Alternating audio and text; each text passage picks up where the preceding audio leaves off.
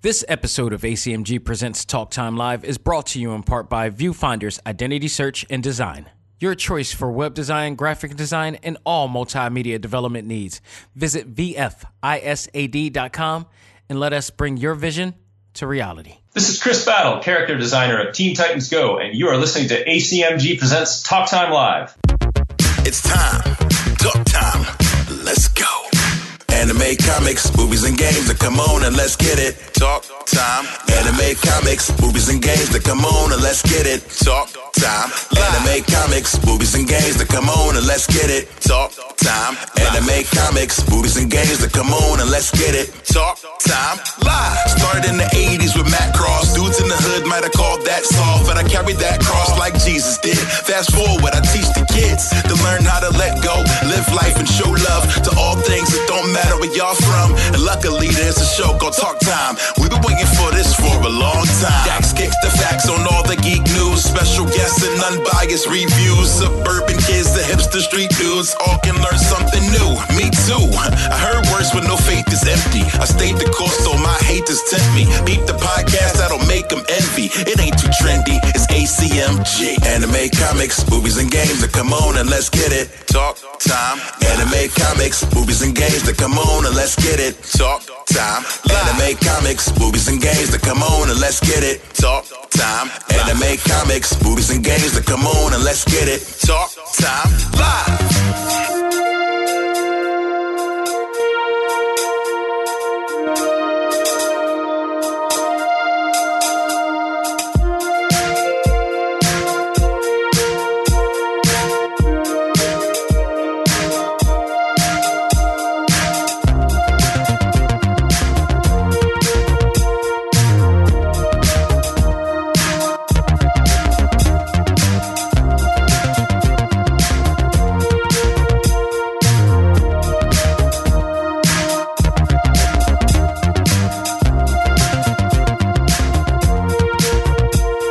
Ladies and gentlemen, welcome to the journal of my life that covers all things anime, comics, movies, and games. This is ACMG Presents Talk Time Live, the Prime Show. I am your host, Xavier Josiah. Folks, we got a great show for you this week as we will review on our talk topic, JoJo's Bizarre Adventure, Diamond is Unbreakable, the live-action movie by WB Japan. How I found this out, I didn't know that this was even a thing. I've always wanted to see JoJo's Bizarre Adventure in a live-action platform. Now, not particularly Diamond is Unbreakable. I wanted to see Stardust Crusader and when they were in Egypt do it, and I think that would have. I think hopefully that's still the case. Maybe not after watching this, but we'll see. But I had a chance to check this out, and I want to review it with you. But why I wanted to do this, not only because I'm a JoJo fan, but added a bonus to this is that our very own Mega Ran, who you hear every week do the intro to this show, actually has a track in the movie. Not only is it a track, it's literally the main track for Josuke. It's called Crazy Diamond. You're actually going to hear a smidget of it at the top of this show when we do the talk topic. And thank you to Mega Ran. He actually, went out and texted him, and I asked him for the track. He emailed it to me so I could play it on here so you guys can check it out.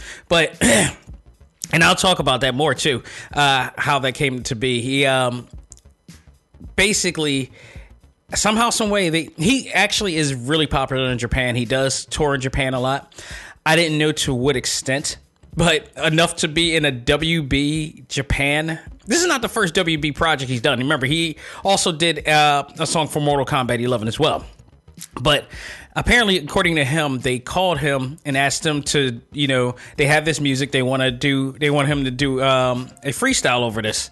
And he did one, and they called it Crazy Diamond. Crazy Diamond actually is the name of the stand that Josuke has. So they play it throughout the entire thing, and it's going to be awesome. So you're going to hear a bit of that in our talk topic this week, and it's pretty awesome. It's really, really awesome. And we'll talk about what I thought of the movie, as well as the comparisons and contrast from the anime and the movie, and what they've done. How, did they do this justice?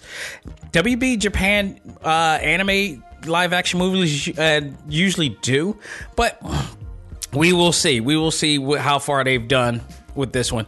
We also got a lot of news going on in the world of our favorite fandoms, but before I do that, I want to announce that we are going to announce the first 2 guest that is going to be on our show. One, guaranteed, is going to be Chris Battle. Chris Battle, if you guys don't know the name, or if you do know the name, you know him for being the character designer of Teen Titans Go. But not only Teen Titans Go, he's also done I was about to say JoJo's Bizarre Adventure. No, he did not. He also did Dexter's Laboratory. He did the character design for that and many, many others. He has some new things going on that we're going to be talking about, and he has something that he's working with Marvel, if you don't know by now. So we're going to talk about that this week as well. That's already a lock. The other one is Jeffrey Thorne, who is the comic book writer for Winterman comics, as well as he's wrote for Marvel. He's also the showrunner. He was the showrunner for Black Panther's Quest, or Avengers Black Panther's Quest, which is now all available on Disney Plus, so you could go ahead and check that out. It's a great series, really, really great series that he worked on, and we're going to have him back on to talk about what he's up to next and what he's been doing since last time we spoke. I think this will be the 4th time he's been on the show, and we haven't talked the last time because we never got a chance to talk about his thoughts on the entire series of Black Panther Quest and what he thought about it and all that stuff. So we'll be talking about that. We'll be talking about his new projects and some other things going on as well. So I'm looking forward to talking to him. The third one, I'm keeping off on saying who this is because it's not locked in yet. But I want to make sure, because this one, if we get this locked, this will be insanely huge for me. I'm a big fan of this person, so hopefully we can make this happen and we can get it going. But we already got, it looks like we got 2 locked in so far, so I'm looking forward to talking to those 2 gentlemen once again on Talk Time Live exclusive, so stay tuned for that. So folks, let's not waste any more time. We got a lot of news to talk about, some big news that came out this week, so without further ado, let's find out what's new in the world of ACMG. And now, it's time to find out what's new in the world of ACMG.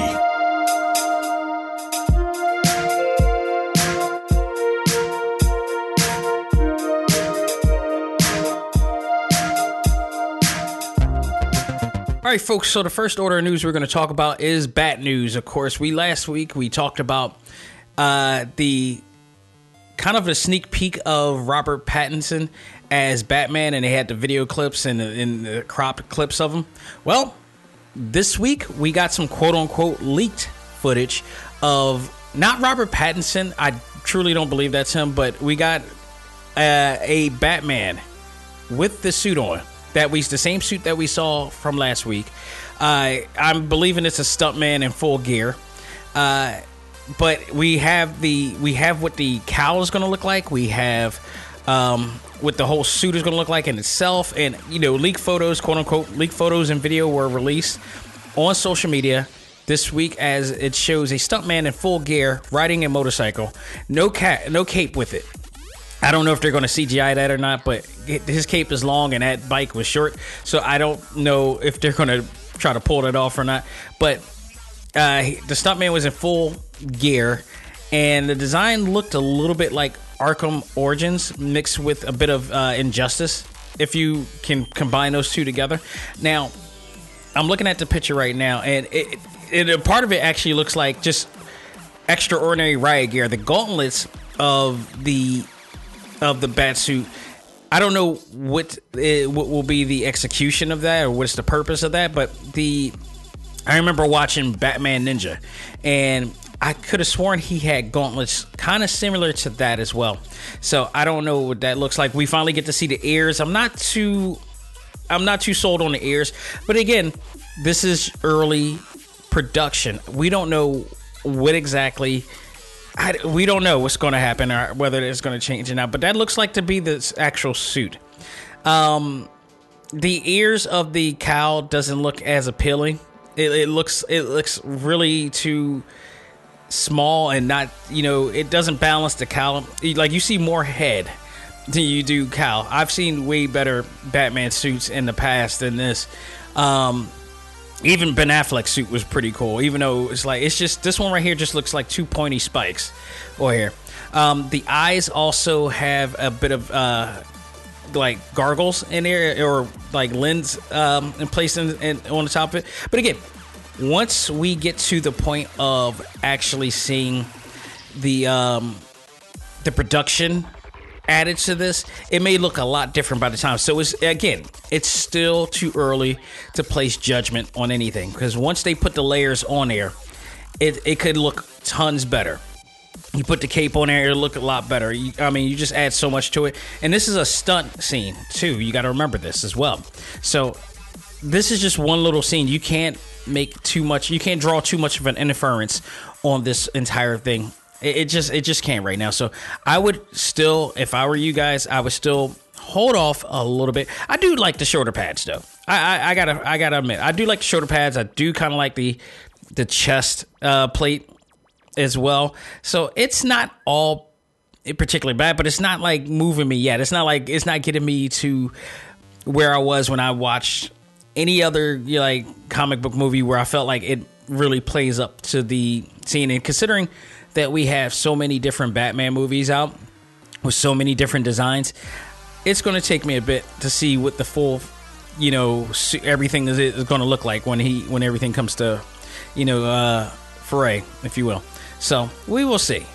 I will just hold off judgment, but this is what they show right now, and we'll see what's going to happen down the line. I'm sure we're going to see much more down the line from there. So I just say, like, as a fan, don't hold off judgment, because we have a consistency of prejudging things, and then a lot more consistency of being a lot more consistency of being wrong about the situation. So just hold off judgment, be patient. We'll see where this goes from here.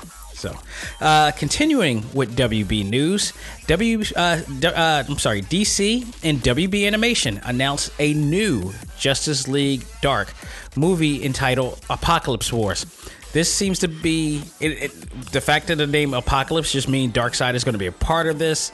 This is pretty big for Justice League Dark. So, from what we understand, according to comicbook.com, they show a still image from the movie that shows both the main JLA group and the Dark Division. The movie is scheduled to arrive in the spring.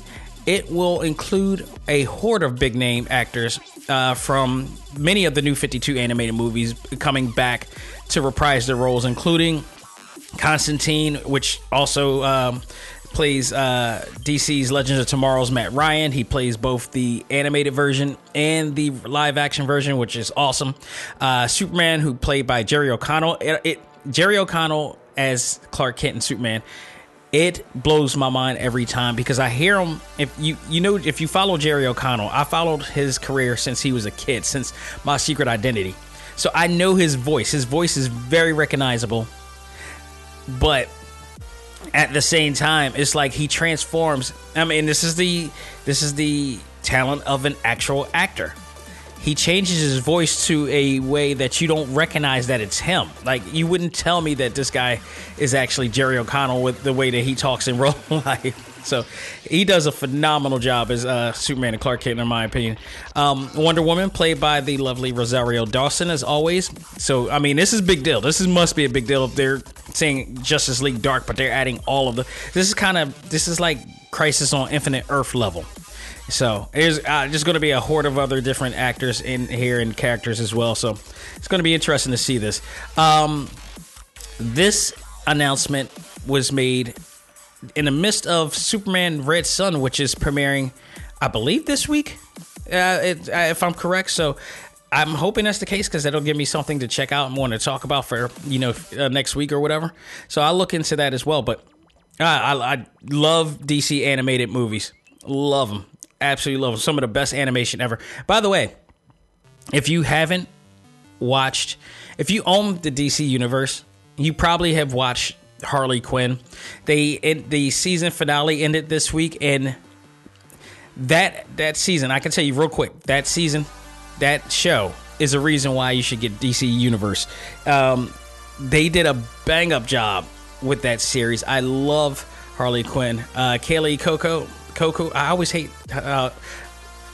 hate saying her name in real life because her last name is so hard to pronounce, or just a slightly challenging to pronounce if you don't hear it a lot. But Penny from Big Bang Theory, she plays Harley Quinn, and I thought she did a terrific job making, kind of not redefining it, but refining the personality of Harley in the series. And the entire cast has been great. This is a rated R animated show, and they've been able to take so many liberties with this show, but still give it some depth and strength with it. I love this show. I absolutely love it. And it ended on a great note. On a really great note. There was times in the series it was extremely comedy, but then they kind of went into a little bit of a serious tone and a dark tone and still managed to balance it out. So great job on the writing crew on that one. It was, go out of your way to check it out. If you got the DC Universe app and you haven't seen that series, what are you waiting for? If you need a reason to get the DC Universe app, that is the reason. Not just Young Justice. Young Justice is a phenomenal series, but now they got way more great content in that app for you to check out. So, go out of your way to go after that as well. You know what else I am happy about as far as streaming networks? I've been a Netflix subscriber for probably since day one. Now, granted, I did, before they started the streaming options, I did unsubscribe to them when we were just sending off disc to them, because I got the Golden Compass and I sent it back and they claimed that I didn't have, I didn't give it back, so they tried to charge me. I'm like, nope, I'm out. I hate this system. I hate it. But then I found out that they started doing digital, and this is way back before Netflix became what it is now. The early days of Netflix, and they have been nonstop great since then. It's been absolutely awesome since then, and now they're just more powerful than ever. And one of the things that I love that they're really focusing on and they're really serious about is their anime collection. They have said a long time ago that they wanted to focus on anime, and from that point, Amazon started focusing on their own anime series, and Hulu started focusing on. And again, this goes to show that anime is becoming more mainstream than ever. Netflix, if I ever questioned ever leaving Netflix, which I didn't, this would seal it for me. This would absolutely seal it for me to be as loyal as possible for them as well. Because Netflix revealed a new Transformers G1 series based on the War on Cybertron trilogy Siege toy line, basically, which they announced yesterday in the New York Toy Fair. First of all, this New York Toy Fair, in the course of a few days, has become some of the biggest news in our fandom, in our favorite fandoms right now. I know this is not the first year that this event has come out, but for some reason, this event this year has been on the radar for a long time. And I know people are going to say, well, they've been around for a long time. But guess what? They haven't been on the news as much. I haven't seen this much news coverage of the New York Toy Fair. This is like New York Comic Con level. This is almost San Diego Comic Con level. And all these new announcements are coming. They're stepping their game up majorly here. So, and the announcement and the collaboration of Netflix announcing that a new Transformers, a G1 Transformers series, 3D and CGI, by the way, is coming. It's really great. This trailer was just awesome.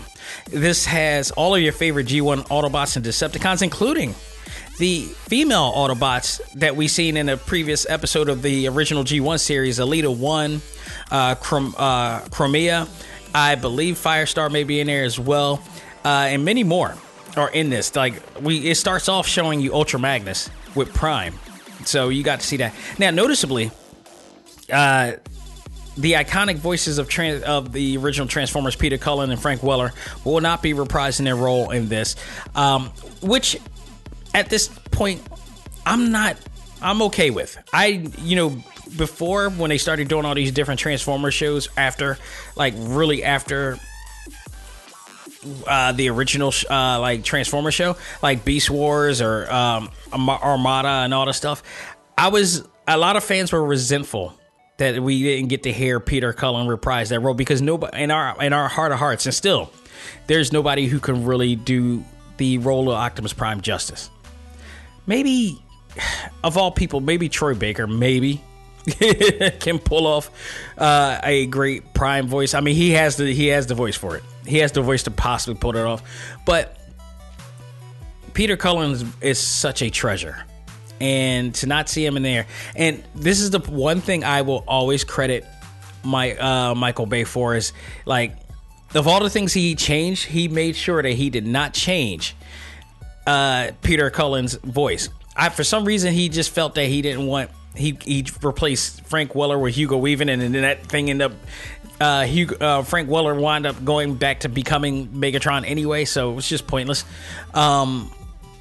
But it was just absolutely amazing to see that he brought him back. But now with this new series, and after looking at the trailer, I'm okay with them changing the voices. The voices sound somewhat okay. It sounds respectful enough to the original. I feel like they could pull it off really well.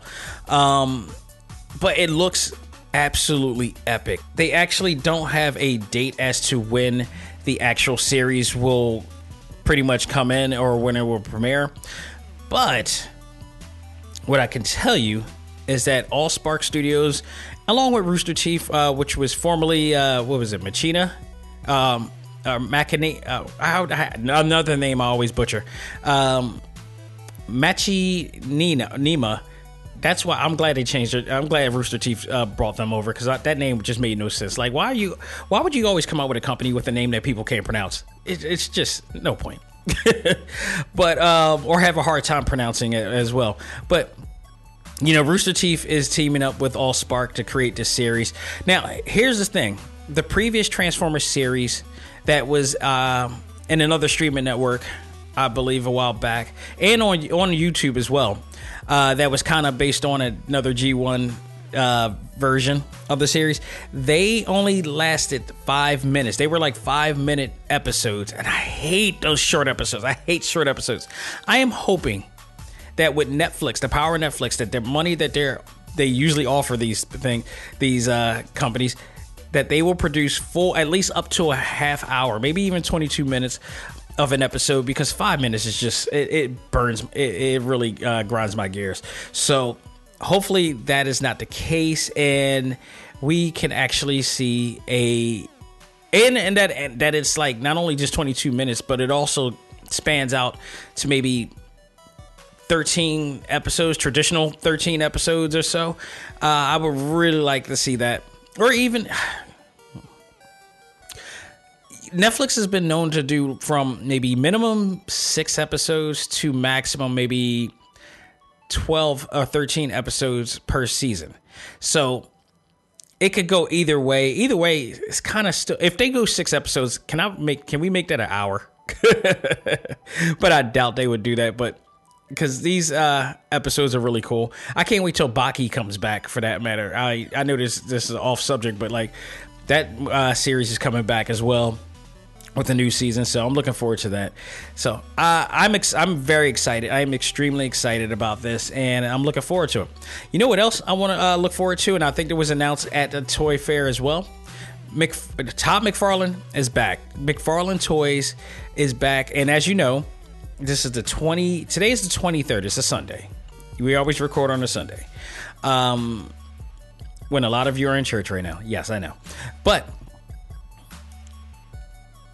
let me see.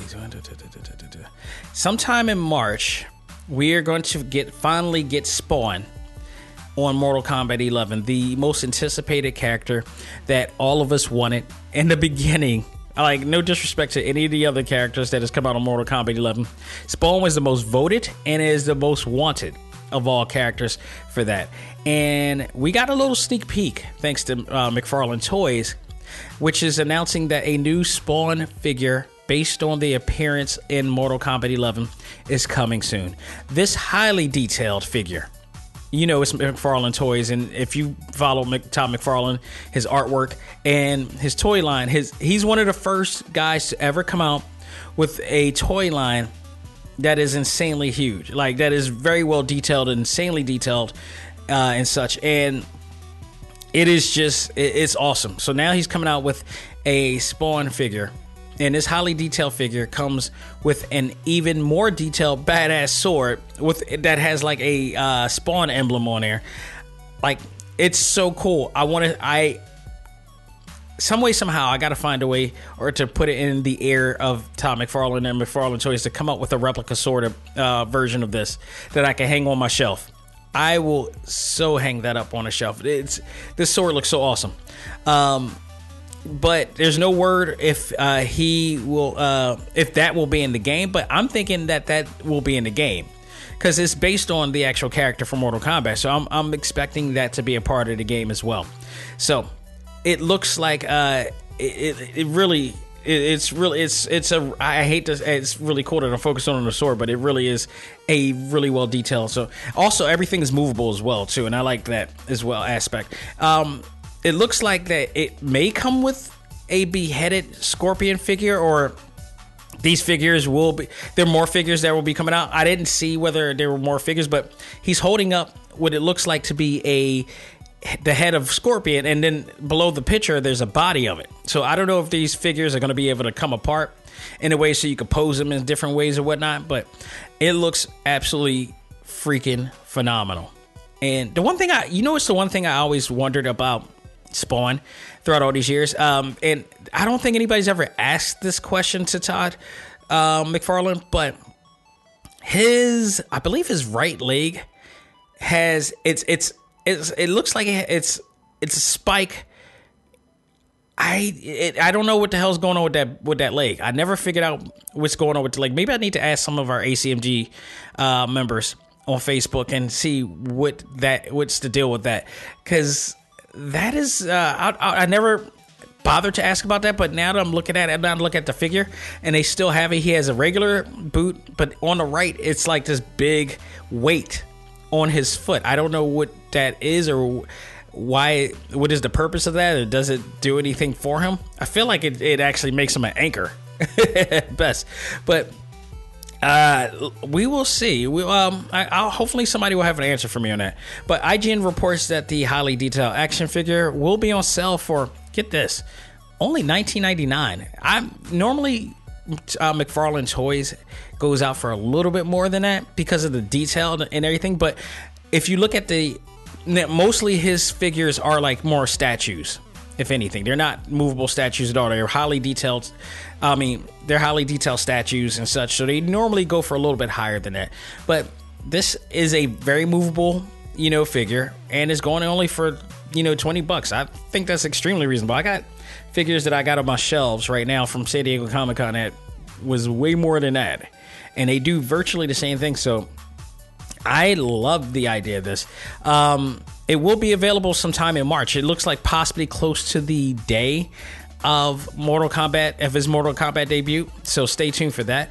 Also note that there is a gameplay demo of Spawn that will show up in the upcoming Mortal Kombat 11 competition that they've announced, which will include Todd McFarlane, who will be there to introduce that. The action figure, I'm pretty sure, is going to be introduced, and I'm hoping that also the Spawn movie will be announced in. And I have it in my heart of hearts. I will be deeply heartbroken if it comes to find out that all of this was, putting him at the very end was not just to announce that a movie's coming out. It just makes no sense. If that was the case, it has to be. There has to be this reason. So I am putting my fingers crossed majorly for this. Hopefully this all comes through. Last bit of news I have here is Sony. There's been a lot of talk about Sony and their decisions lately because they, as you guys know, the coronavirus has been a big deal. Has been a big thing, and people are trying to label it a new epidemic, or other people are trying to, dilute the situation. Nobody knows exactly what's the deal, but what we do know is that people have been increasingly dying from this, and it's pretty sad. And there's apparently, from what I understand, and from the news that I've been hearing, is like there might not be a vaccine for this for like at least a year, and it's getting it's scaring some people. And No, that includes Sony. Sony has decisions to pull out of events in fear of the coronavirus. Sony has backed out recently of the upcoming GDC, which is the Game Developers Conference in San Francisco, as well as PAX East in Boston. PAX East I wanted to go to. Shout out to Mike Herman, by the way, of Retrosoft Studio. Oh, and I got to announce that too. So this might not be the last bit of news, but Retrosoft Studios of Retromania Wrestling. He's going to be up there, and I might as well announce it now. If you've been waiting for that game to come out, it's coming out. It's targeted for July, but also pre-orders are available now on PC and Nintendo Switch. So go out of the way. I got my pre-order. I am waiting eagerly for this game to come out. But he actually, why I mentioned him is because he's heading up to PAX East as well. So I wish him the best in safety and fun of that trip as well. So they decided to get out of those two, and it's sad because they are. Whenever Sony makes an event, they are the marquee company. They are the company that everybody wants to see. So I don't know if this is actually, they say it's in the fear of the coronavirus. That could possibly be it, but one might also believe that it could also be that they're could be just holding off on making, unnecessary trips and announcements, and the coronavirus is a great excuse to hold them off. It's only speculation on my behalf. It's not a fact or anything. So, you never know. You never know. But better safe than sorry, as the old saying goes. This also led to developers Naughty Dog, who works exclusively with PlayStation as well, to pull out as well. As they were going to have the demo of The Last of Us 2 there, as to come along with it. So GDC is looking to have a lot of precautions for those who will be attending the event, so in hopes that it will go off without a hitch or a health scare. So it's sad. It's sad. Hopefully this doesn't affect E3, because that's kind of the Super Bowl, WrestleMania, championships, whatever you want to call it. That's the big one. You don't want to mess up that, and hopefully something can come of this, and we can find a solution to make sure that everybody's safe, and we can finally get a vaccine to help people, because people have been dying. Like, how did this happen? It's just crazy. It is just crazy. Sadly, when I think about this, I think about for some reason I think about the Umbrella Corporation. I don't know why I do, but it just is. So if any of you are going out there, please just be safe. Be very safe going out to these events. Unfortunately, like, not just and all you con goers out there, this is a better reason why to be as cleanly as possible going to these events. I know a lot of people at Comic Cons and everything go there like sick, under the weather. You can't be that careless. More than ever now, you cannot be that careless. If you are sick, take care of yourself, or just don't go. You're just going to have to miss out, because don't endanger. This is more of a reason not to endanger people when you go to these events. There are a lot of people who pay a lot of money for these events, and unfortunately, if you're sick, just hold out or try to protect yourself to make sure that you don't, affect anybody. Like, even if you're in cosplay mode, you got to wear a mask. I'm sorry, of some sort, and keep making sure that you're not affecting anybody. That it's unfair. And some of you, wash, please. So that's all I'm going to say. This is all. This is it for what's new in the world of ACMG. We're going to take a break, come back, and we're going to review JoJo's Bizarre Adventure, Diamond is Unbreakable, the live action episode, and you're going to get to hear the music from the one and only Mega Ran himself during this thing. A little bit of a sneak peek of it. So we'll do that right after this. Ladies and gentlemen, this is Dax Xavier Josiah, the host of ACMG Presents Talk Time Live, the podcast. You want to catch up with all of our podcast shows and hear from some of the hottest names in all of anime, comics, movies, and games, such as... This is Miley Flanagan, the voice of Naruto. This is Stephanie Shea, the voice of Sailor Moon. This is Ruben Langdon, voice of Ken Masters and Dante from Devil May Cry. Hey there, this is Kyle Hebert, the voice of Ryu from Street Fighter V. This is Chris Battle, character designer of Teen Titans Go. Here's your chance to check out all of that and more on TalkTimeLive.com. TalkTimeLive.com provides all of our ACMG content with new and previous episodes, exclusive interviews, articles, and much more. Visit TalkTimeLive.com and let us help you learn to let go, live life, and love all things ACMG. Talk Time Live. Hey, this is Mega Ran, teacher, rapper, hero, waffle lover. And you're checking out ACMG Presents Talk Time Live. Turn it up and share. Do it. And now it's time for our Talk Topic of the Week. Ready? Fight!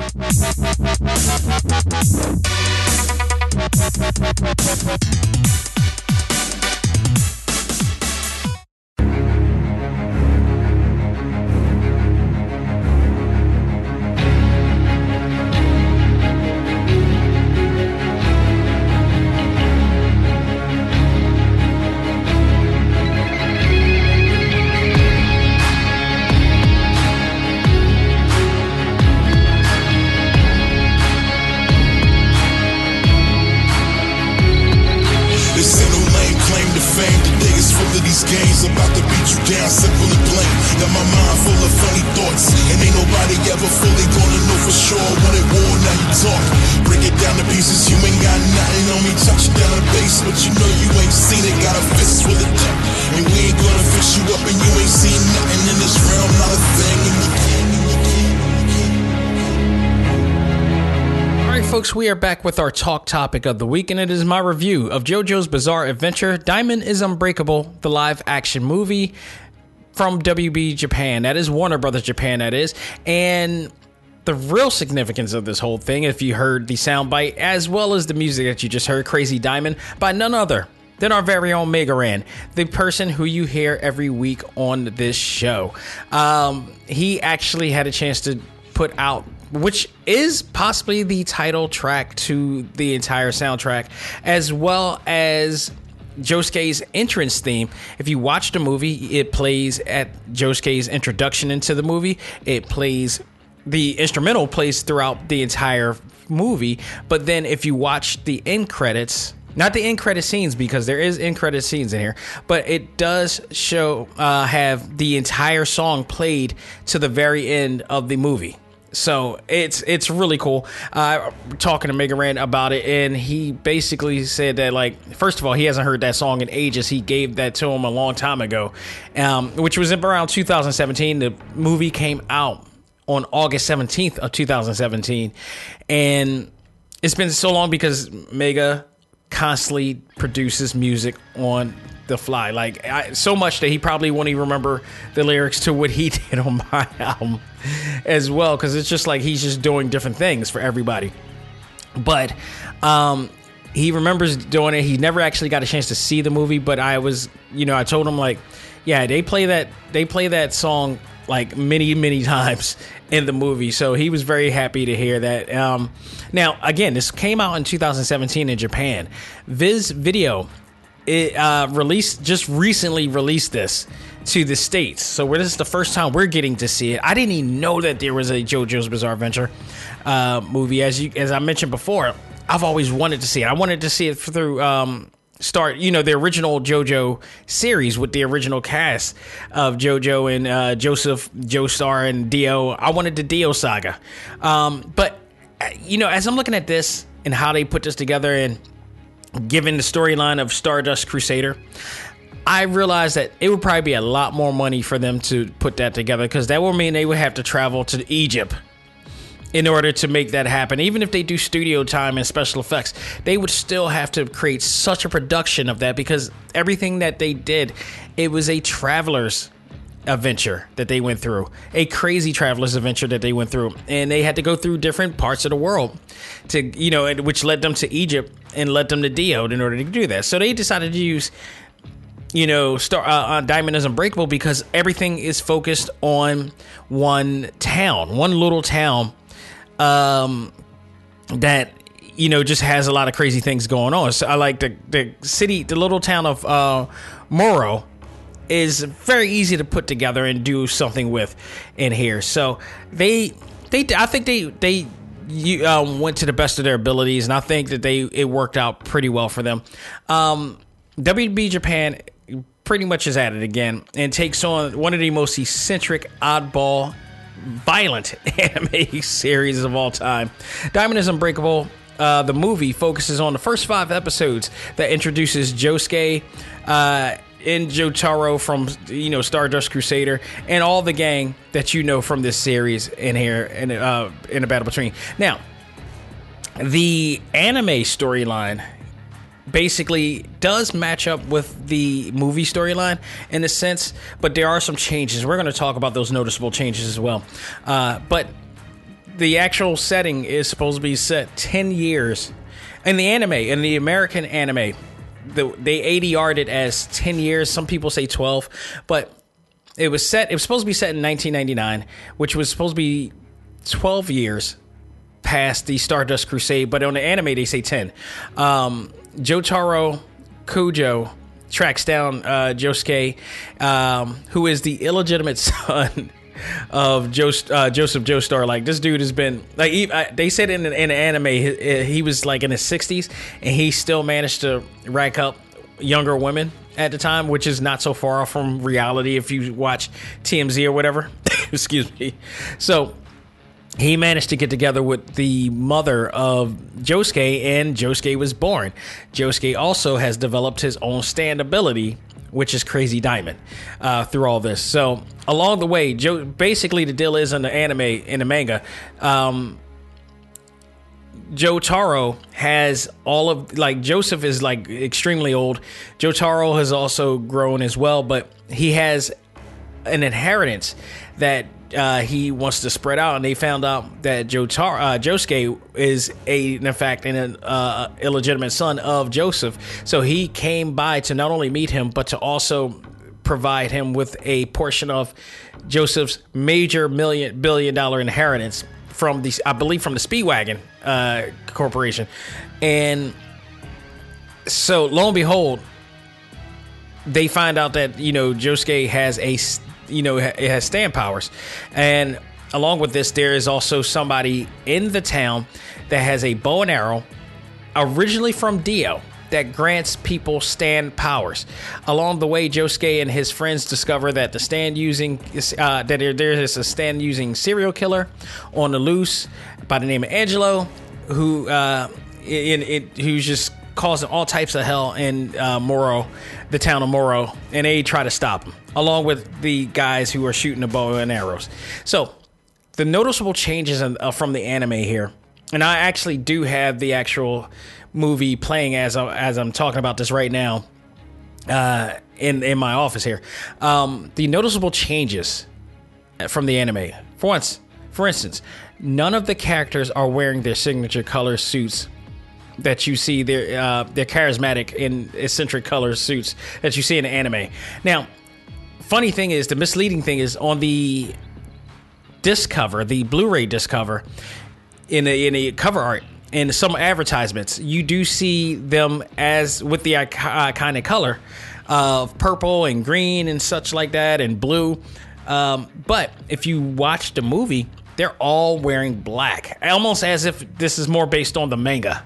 If anything, like even Josuke's hair is, even though they got the hair, all of the hairstyles is on point and correct in there. Like the hairstyles in the JoJo series is every bit as iconic and charismatic as the characters themselves. Like, they hold their own signature characteristics in here. So you couldn't do a JoJo movie and not be able to do it. Not only did they do it in this, but they did it justice. Like, it looks like it's their actual hair extensions from it, and it's not. It doesn't look like a wig at all. It looks very well done. How they pulled it off it's insane. But this is JoJo's Bizarre Adventure, isn't it? So the movie has a much darker tone as well compared to the anime, which I'm surprisingly has a more lighthearted approach. Like, when you watch the first episode or the first few episodes of JoJo, it starts off, everything looks sunny. There's a radio show airing, and it just seems like everything's all great. And then all the dark shit in this movie in the series happens or whatever like that. So that's one of the things. But if you watch the movie, it's very dark. It's like Batman versus Superman dark. So, it's, you know, it's really interesting that they decided to go that approach. And then they still managed to, you know, keep some of the essence of the manga and the anime on there as well. But it's just a tad bit dark. You know, it's just like, I would have made it a little bit lighter than that, if in my opinion, because I would want to see something a little bit more, you know, matching the happy-go-lucky town, but then something really crazy happens in it. But that's the way they went, and it didn't hurt it at all. The character Yukako, no, it's definitely Yukako, appears. Now, Yukako is the character who is favoring Koichi, but she winds up, you know, becoming obsessed with him, and then come to find out even further, she has her own stand as well. So that is happening. They planted her early into the movie, whereas you don't see her until like after the first few episodes, the first saga, which is like 5 episodes long. There, you don't see her until a little bit after that as well. But they planted the seeds for her in this movie very early in here, so she's in here. But she plays to the character really well too. Josuke's introduction to both Koichi and Jotaro changes in this movie version as well. Josuke and the thugs interact in the alleyway as opposed to an open fountain area, an open public area with a fountain, where Jotaro and Koichi meets Josuke for the first time. That's what happens in the anime. However, Josuke at this time tries to fight his fear of turtles in the anime. None of that happens in the movie. But what does happen is that he, you know, the bullies do insult him. First, you know, the alleyway scene, which is also the scene where you first hear the music to Mega Ran as well. You basically see this scene, and it shows Koichi getting bullied by these guys. Koichi was never anywhere near those bullies. Koichi was with Jotaro at the time, as Jotaro was trying to find Josuke, and lo and behold, they coincidentally found him, you know, when they were finding the bullies, and it involved him with this turtle situation. So none of that happened. They scratched all of that out of the way for some reason, so that's not there. But the scene that they do have in the movie does match up. I don't know if it was time constraint and they decided to change it, or whether they thought it wasn't going to work or not, but it worked for what it was. You know, the approach that they went with this movie reminded me of a lot of the ways of what they did with the way Marvel Studios does with the comic book movies. And it's like they give us a lot of fanfare, enough to make us satisfied, but they still take a little bit of subtle liberties with what they would do in this thing. So I didn't mind what they did with this. I didn't mind how they introduced Josuke in here at all. It just made it their own in here as well. A big major significance about this movie: no mention of Dio or even Akira Otoishi. With, you know, Akira Otoishi is the character that has the stand Red Hot Chili Pepper, which is based on the actual band. One of the cool things about JoJo's Bizarre Adventure, any series, is that they based their characters on music, like iconic music figures. There is a character called Lisa Lisa, which is based on Lisa Lisa and Cold Jam from the 80s. There's a lot of characters in here like whose names are based off of rock stars from yesterday. That's so cool. But both of those characters, and more Dio than anything, because Dio is a character that is the antagonist to a lot of these series, especially the first JoJo's Bizarre Adventure series, and especially Stardust Crusader. You know, he's the one that's been haunting the Joestar family for generations until Stardust Crusader, where he was killed by Jotaro. And somehow Jotaro ended up with his stand ability, which is the whirl, which stops time. Yeah, I got to go back and figure out how he did that, but that actually has happened. It was also evident that Dio wasn't mentioned here because Angelo, who is in the movie, and Keicho, who also is the movie, is the ones that, you know, owns the bow and arrow that's giving people the stands. They never mention Dio in the movie as they did in the anime, explaining how they got their stand abilities and the bow and arrow. So that's been scrapped. I don't know what they're doing with that or how that's going to play, but they have Jotaro in the movie, but they don't have any mention of Dio. I hope that somehow, some way they mention Dio, but at this point, if they didn't mention him in this version, in this movie, which in the anime is like only 5 episodes where they easily mention him, I don't see how they're going to mention him in there in the first place, or how Dio's going to play a factor in this.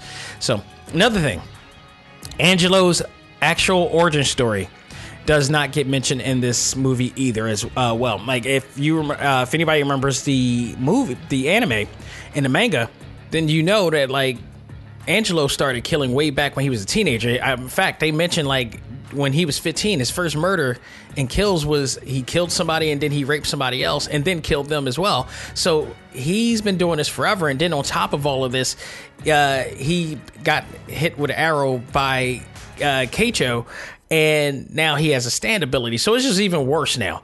But I guess, again, due to time constraint and, this is 5 episodes of detail that they got to cram into about like maybe at best 2 hours. So I can understand why they left it out. And, fans already know anyway at best, and it could be explained without it. It didn't really take away, I guess. So it's not that bad. The last thing I think I'm going to mention is Koichi's stand. It hatched way too early in this. It hatched right about the time when they were fighting to get the bow and arrow back, and the father came in and, they explained that situation. Again, where they don't mention Dio, but, it hatched way too early. Now, in the anime and in the manga, Koichi's stand hatches, and right the very next episode, like episode 6 of Diamond is Unbreakable, like right after the events of the bow and arrow situation and Keicho as well, they pretty much, decided to hatch it early. I don't know why that is, but it happened. And this is the movie's universe as opposed to the manga and anime. So they decided to change up there. It didn't really hurt it, but it's going to be interesting to see what they do next with that. We mentioned Akira not mentioning Dio or not being a part of it. Now that's a difference too. I heavily got to mention that Akira Atoshi was the person who killed Keicho in the anime and the manga. He is not the one that did it here. I forgot the name of the stand and the stand user that in the movie killed him, because I recognized it from a late, that stand, which appears way later in Diamond is Unbreakable in the anime and the manga. So they changed that up for some reason too. For some reason, they just not mentioning Akira or Dio. So I don't know what's the deal with that or why that is, and hopefully we'll get an answer for that someday. But Dio is a major deal to the show, and it's like if they're not going to have Dio, why even bring Jotaro in this? I mean, you in a sense you have to, but at the same time you almost gotta have to really talk about Dio. So I don't know where this is going to lead to or not, but this is very interesting indeed. Let's talk about the special effects. I thought the special effects were satisfactory. I don't think it's the best thing I've ever seen, especially after watching anything Marvel Studios or Disney do with special effects. But Warner Brothers Japan does a satisfactory job putting together these special effects for these. I like what they did with Bleach. I like what they did with Full Metal Alchemist, Gintama also. This was no different. And in a sense, I feel like I'm sure they could do better, but I don't know how much better they can do than what they did here. I can tell you this, seeing the CGI version of Star Platinum was pretty cool, and everything in the movie, the Bad Company stands effects was pretty cool. Seeing Crazy Diamond was pretty cool. I'm looking at Bad Company right now coming into the scene here. So and all of it worked really well, because even though there was some changes in the movie, there were some very iconic moments from the anime that you saw, like the robber that was taken over by Angelo, or the kid that was taken over by Angelo and threatening to kill the store clerk. That made it in. And they did the scene where Josuke punched a hole in both of them, or seemingly punched a hole in both of them, managed to get the store clerk away, but also leaving the knife in the stomach. And it looked way gruesome than it did in the anime. I watched the anime right afterwards, and I'm like, the anime version looks way subtle compared to what the movie version looked like. That looked like it hurt bad. So the special effects, I thought they did really well, especially in scenes that mimicked and referenced from the actual anime coming out. I thought they did a pretty damn good job. I'm looking at the Bad Company scene right now when the Toy Army comes out, and yeah, they did a great job. I thought they did a really great job. I don't know what they could have done, better to make this a scene. The whole entire presentation, as far as the set designs and everything, that scene alone when they're facing Kocho and the Bad Company, it looked exactly like the scene from the anime just come to life. It looks really well. Again, it just has a darker tone to it. So I'm not particularly mad, but I like I said, I like the way they kind of went with a Marvel approach of giving us as much fanfare as we want, but being able to take some liberties, but not to the point that it takes away from the essence and what we remember and know from the actual TV series or the actual manga. So I thought they did pretty well. So one of the favorite moments I think I like in this movie, again, the action scene at the beginning, the introduction of Josuke, which, where he protects Koichi from the bullies, which never happened in the anime. But you also get to hear Mega Ran's Crazy Diamond in here as well. Got to shout out that always. Seeing Yukako appear and flirting with Koichi, as any fan knows that will not bode well for Koichi. Like, Koichi is the victim of many episodes in the actual series. Like, he reminds me, the Diamond is Unbreakable is funny because it reminds me, when it comes to Koichi in this show, he reminds me of Arnold from Different Strokes with Dudley, when they always end up in some places where they won't, and it's like this really creepy bike owner that is trying to, it feels so much like that. Every episode, he gets abducted by somebody, where he ends up in a situation where he shouldn't be, and they got a to be continued the damn thing. This is exactly what happened back in the day in Different Strokes when Dudley and Arnold ended up in a bike shop owner, man. So it's so funny to see that happen. Only Arnold and Dudley aren't stand users, and he could have solved that problem ages ago with that. So if you're old enough, you know that reference. You know what I'm talking about. So seeing Jotaro wearing the iconic hat. Now, I've had this talk. I talked about this many a times on the ACMG Facebook group. I had no idea whether his hat was his hair or how did this gel together. Now, luckily for Diamond is Unbreakable, he wears a all white suit. So you can kind of see the hair kind of still with it, but you don't know whether the hair, like he's wearing half of a hat or there's a piece of the hat that's allowed him to show. So in the movie, it still looks like his hair is fused with the hat. Like, I don't think he could ever take off the hat. It looks like it's matted in with the hair and it's just stuck in there. But he has to take it off because he wears it with. He had another color suit during the Stardust Crusade era. So I don't know what the hell's going on with this, but they managed to make it work in the live action series.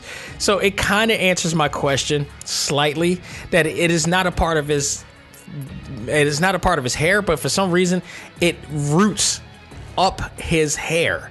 I don't understand. It's like he never takes it off, I guess. Whatnot. But it's funny to see that. Almost another moment for me. Any scene that matches the anime, especially with the Okuyasu brothers and Keicho kills, which I'm watching literally right now. And they're at the scene right now where Koichi's echo has been, not even... almost saved myself from the Amazon device going off because I said that. I actually just seeing the scene right now. Darn it, messed up. If I say that word because I activated my Amazon device to say that instead of Alexa, which it plays everywhere else in the building, it goes off. Now it just so happens that his damn stand is named the same thing, and I managed to do it. It's so stupid.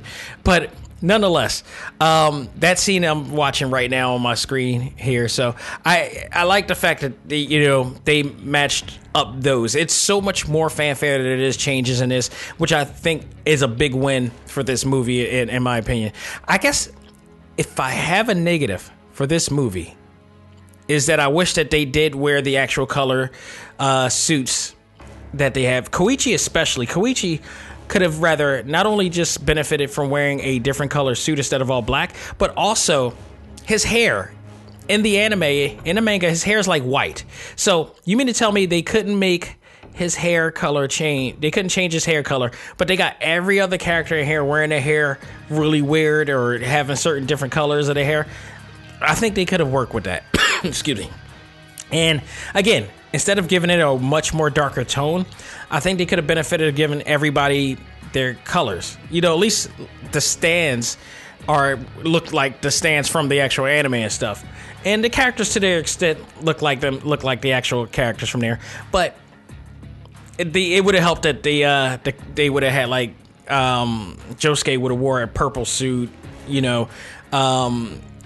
Koichi would have wear green and so forth and so on. But it doesn't take away totally from it. I also would have liked a lighter tone, in essence, to the town of Moro, which, like I said, the anime, it appears to be beautiful. A beautiful, bright and beautiful place, almost like Barry Island's, town of that's not Star City. Star City, is it Star City?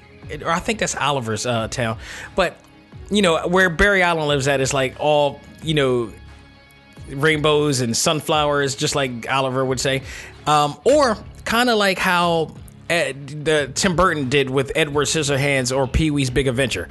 You got this beautifully white picket fence neighborhood, but all hell goes on in these neighborhoods.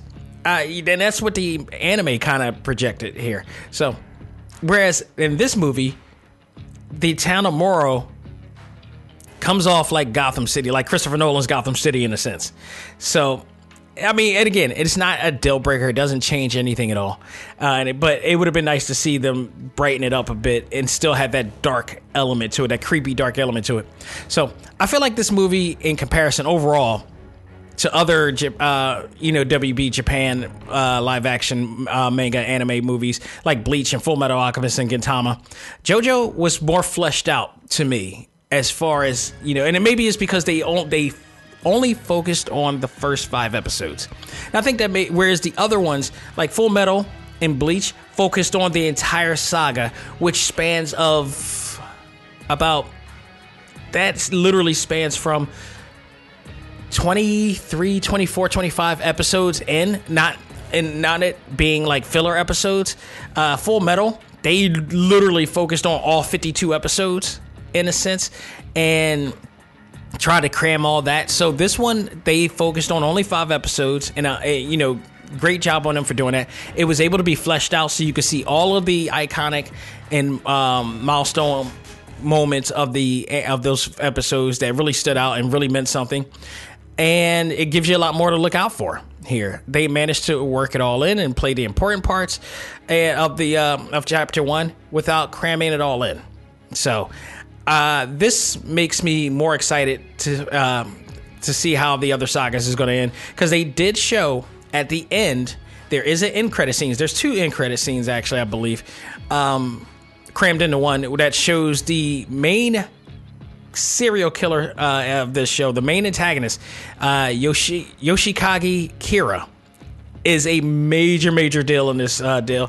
And when the anime came out, when I watched it on Adult Swim, I hated this guy. I have never hated a guy like this in quite some time. And almost to the point because he scared me. And there's an involvement of a kid in all of this during down the line. Now, I hope that kid becomes a part of it as well. But by the end, I was so excited watching this thing, and it was like it had me at the edge of my feet. To the point I'm like, they need to find this guy and they need to kill this guy, because this guy is just doing way too much way too much here. Diamond is Unbreakable, the anime, can compete with any live action drama or thriller on TV right now, bar none. It is absolutely breathtaking by the time you get to this, the Yoshikage saga. It is crazy. But they did show the appearance of a dinner table and a woman's hand, just the hand, with a wedding ring on it. That signified Yoshikage Kira's appearance, and he is coming. So not only are they making more movies, they're definitely leading up to that situation, and I am looking forward to it. If they did as good as what they did on this movie, I am looking forward to seeing where this is leading up to. Now, while I like this movie, this wasn't the best movie I've seen, in terms of manga. Probably in terms of manga or anime translated flicks, I thought they did a really good job, and I've been waiting to see how JoJo's Bizarre Adventure would play off it, and I think they did a great job, all things considered, because this series is a very eccentric, weird, and complex series. So try to pull it off and make people understand. Like, I can tell you this: if you've never invested in watching JoJo's Bizarre Adventure before, you will not be able to understand what the hell is going on in this movie. You need to watch the entire series leading up to this before watching this movie, because you won't. I fear like you won't. This is totally a hardcore otaku type of movie that only fans can really enjoy. So I would suggest going to read the manga or watching the movie first, because you watch this, you're going to have a vague opinion about it compared to everybody else, and you won't understand what the hell's going on here. It's that deep. So, but overall, I'd say it was pretty good. There's some things I would have changed to make it better. There's some things left out that leaves me kind of wondering why they did it. But overall, it's a very enjoyable movie for me. I felt it matched up to the manga and the anime more strongly than I felt it didn't. So, if I'm going to give it a grade, it's going to be a solid B. Definitely a solid B for me. If you're an anime fan, if you're especially an anime fan of JoJo, I think you'll enjoy it very much. If you're not, don't watch it.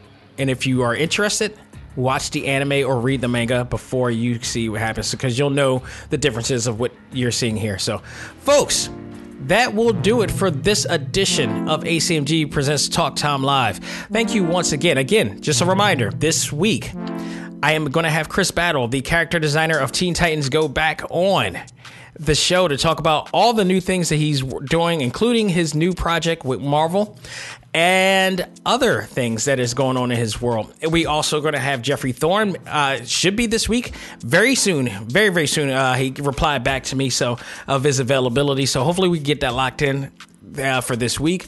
But he's definitely coming as well. And again, there's a third that I'm working on that I'm hoping to get on it. Like I said, that one is it's a new one, and I'm hoping that we get him on sooner, if not later. He's a very busy dude, but I am looking forward to hopefully picking his brain about a lot of things that he's involved with as well. So stay tuned for all that, and then any other information that we have as well. Next week on Select Start, we also have Samurai Showdown premiering this Tuesday, so we're going to be talking about that and any other gaming news that has come about this week during the C2E2 event, during the Game Developers Conference as well, and the fallout from that. Well, who knows what information we'll get from there. But again, thank you all for coming and listening to this show. Check us out on iTunes, Spotify, Google Podcasts, Apple Podcasts, all Amazon devices, Pocket Cast as well, Stitcher. We're just everywhere that you could possibly listen to us here. You can also check us out on TalkTimeLive.com, all of our previous episodes from there that you can find, as well as articles and exclusive interviews that you can easily find on the exclusive page or by typing in TalkTimeLive.com/exclusive. So thank you all for the support.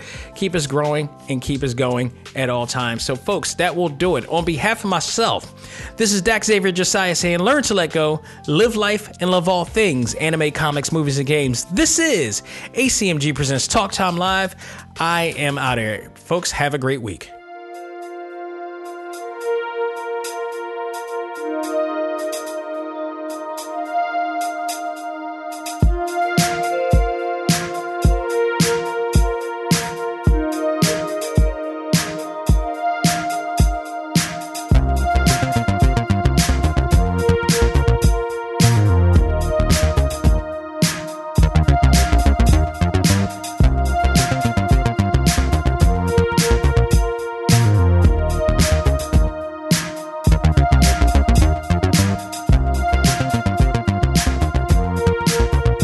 Music for this episode is provided by Game Chops. Check out these great chiptune tracks and more at music.gamechops.com.